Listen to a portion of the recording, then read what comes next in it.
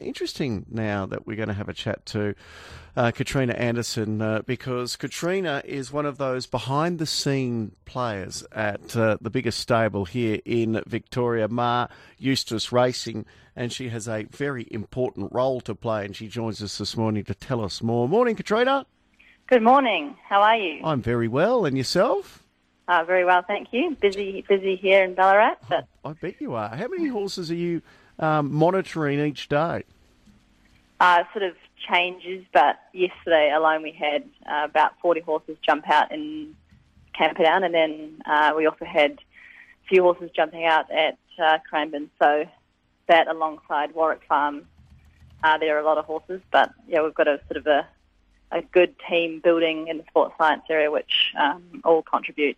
So it goes well. So give us a little bit of background about yourself, because you were a high-level athlete yourself, weren't you? Yeah, well, I'm still trying to make it, but I've sort of followed running all around the world really, and it sort of led me to Melbourne, and then obviously this job here, and sort of trying to bring across elements of my own training and sports science across to the horses. So what's your discipline? What's your best distance that you're currently training for? I run 800, so 800. Sort of middle distance, which I think sort of is quite comparable to horses. How do you combine still trying to be a professional athlete and what your job is with Maher Eustace? I'm training every day. I just have had this ongoing Achilles injury, which has sort of stunted my training. But now I get it in around morning and after work. So tell us, from a professional athletics career, and we know that area has been at the cutting edge of sports science and training, how do you then marry that up with racehorse training? Well, I think there are a lot of aspects of, in different sports and crossing over to horses. I mean, at the end of the day, they're just athletes like ourselves. They're very elite athletes. We're always looking to see what other sports are doing and how can we incorporate that into horses. But you sort of have to get creative, because it doesn't, there are obviously limitations with horses. They can't talk to us, and, they're slightly different physique and physiology. But overall, there are a lot of elements that we can bring across, and that it just sort of comes down to individualization. Every horse adapts differently. They have unique attributes, whether that's aerobically or physically, and every feedback that I can give to the trainers, it only makes their overall picture of that horse better, and they can train that horse better. We've seen in recent years there's been genetic testing which can determine whether horses are more exposed to become a sprinter, a middle distance, or a stayer. So what are the type of tests that you're running on the horses to try and help that process, and what type of horse they may become? We've been genetically testing all of our yearlings.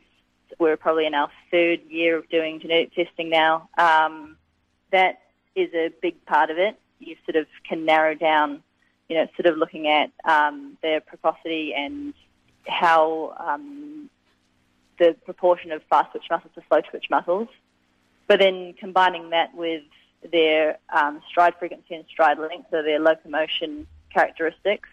And then on top of that, you also have treadmill work where you can get like a good baseline of their lactate readings as well, which is also a big aspect to sort of how aerobically fit the horses are. And from that, can you determine the distance range that they should be running over and how to train them in the lead up to their race careers? Yeah, definitely. I think you can get a pretty narrow distance range for each horse. And then, the training doesn't change too much, I don't think. Like, the horses are aerobic animals, whether they're going over 1,200 or 2,400. But obviously, horses with different action, how efficient and economical they are. Plus, it comes down to the individual horse. Some horses can withstand a lot of training with other horses, soundness issues. We've got to sort of monitor their load and train them maybe on different surfaces. But, yeah, we can definitely give the trainers a really sort of narrow it down, the distance, yes. We see it so prevalent now in AFL and other elite sports where they use tracking systems of training and in matches to see how far players are running and at what intensity and speeds, and then they build their breaks around that. They say, right, you need to have a certain amount of a break at X time in every quarter. Is it similar for your training, and are you able to, off the data, say this horse is now ready to win, he's at peak fitness, where previously it had been pretty much a trainer's eye and feedback from jockeys?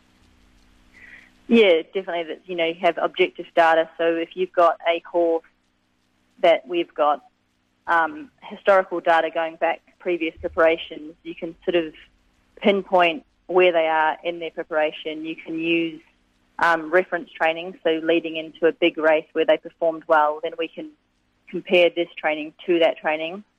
But I think it's really important, and it's made a big difference to the trainers and their decision-making when a horse perhaps trains poorly.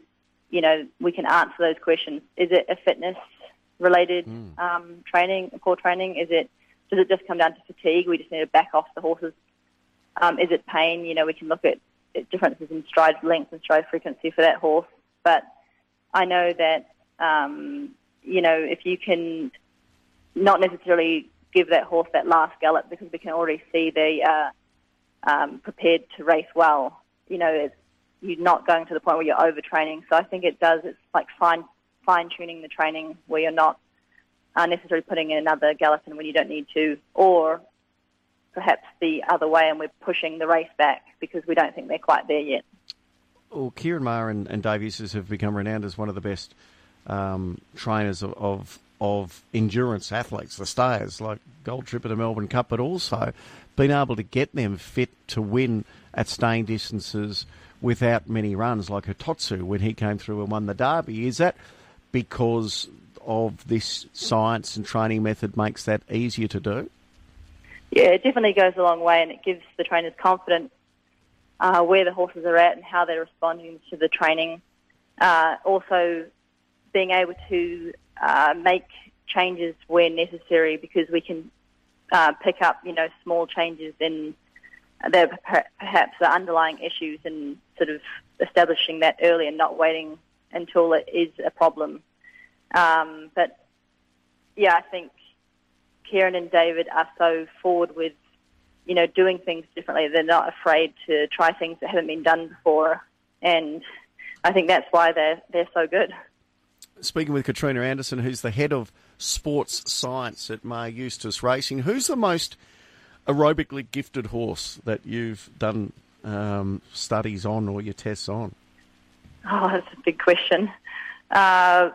Obviously, horses like Gold Trip have always been impressive aerobically. We've got, I always thought, because we've even got sprinters that are aerobically gifted, they've always had good recovery. Vermentino, who performed really well in his first couple of starts. Croatia has continued to improve. And we've got a few, like Ascension as well. I think he's very aerobically gifted. And I think he'll continue to improve as he trains over in Australia. What's easier for you to track, a star sprinter like a Coolangatta or a stayer like Gold Trip? I would say a stayer like Gold Trip. Yeah. Sometimes the sprinters can be a bit more difficult to monitor how they're going, especially the highly strung horses, very individual. So you sort of get a good gauge on each horse for their own recovery, and you can sort of compare that back to itself. But, we're sort of continuing to improve our understanding of the data and finding insights from, so they're no longer just numbers per se. We've got a really good team in our Melbourne office. Josh does a great job of making my life easier. And we're sort of looking for new research projects, reaching out to different universities. We did a a really interesting study alongside Nottingham University, looking at locomotion profiles, looking at stayers and sprinters, and so we're always looking to learn more. And I think in 5 years' time we'll be closer and closer to the sports science and the other sports. I was going to ask you, where is this going, and what's the aim? Yeah, we're always looking for improved methods of training. Kieran has always been a big advocate of why. We're doing this, but why? Is there a reason? And so the great thing about doing research is you do one element of research and it just opens up a whole new lot of questions. You see an interesting piece of data from one horse here, and then sort of you think, oh, if that tells me this, then perhaps we can look into this element of training. Can we correlate the lactates and the stride frequency? And and it's just, we've got so much data here, and if we can combine with different universities, I think we'll only get a clearer picture of what this data is actually telling us. It's fascinating, and as well as performance, it's also, as you mentioned, a great tool to have for horse welfare, because you can detect potential issues before they become really nasty. Yeah, and we've had quite a few early detections where, we've been able to tell the trainers, oh, this horse, I don't think the horse is quite right, whether it's recovery or action related. We can detect arrhythmias on our heart rate monitors.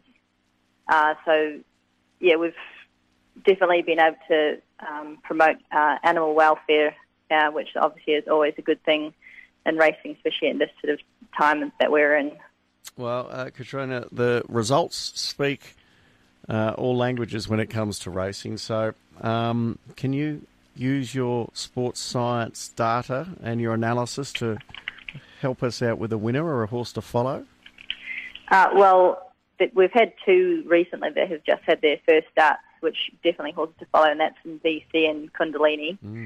They're both horses with beautiful action, very economical, but I think they'll only improve in time because they're going to strengthen. They'll be actually able to utilise that big action.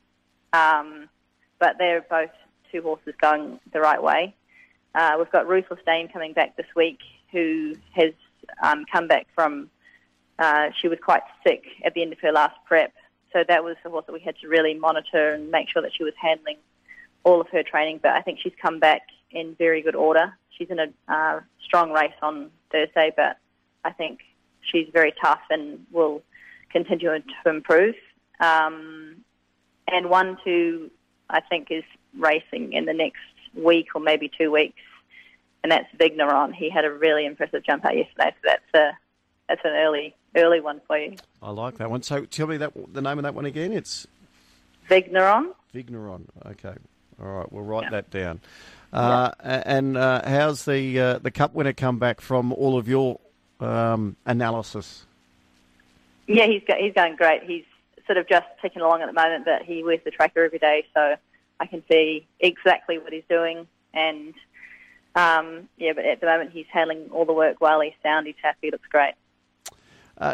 Great to catch up, Katrina, and would love to talk to you when we get deeper into the autumn carnival, I should say, just to touch base, and we might even do a little OB when we come down to one of Kieran and Dave's stables. It'll be fascinating to follow you around. It's an area where it seems like it's only going to get bigger in racing, and that is this sports science aspect. So it's been great to have a chat to you this morning.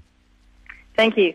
Katrina Anderson, the head of sports science for Mar Eustace Racing. No surprise, VC, the 2-year-old to follow. And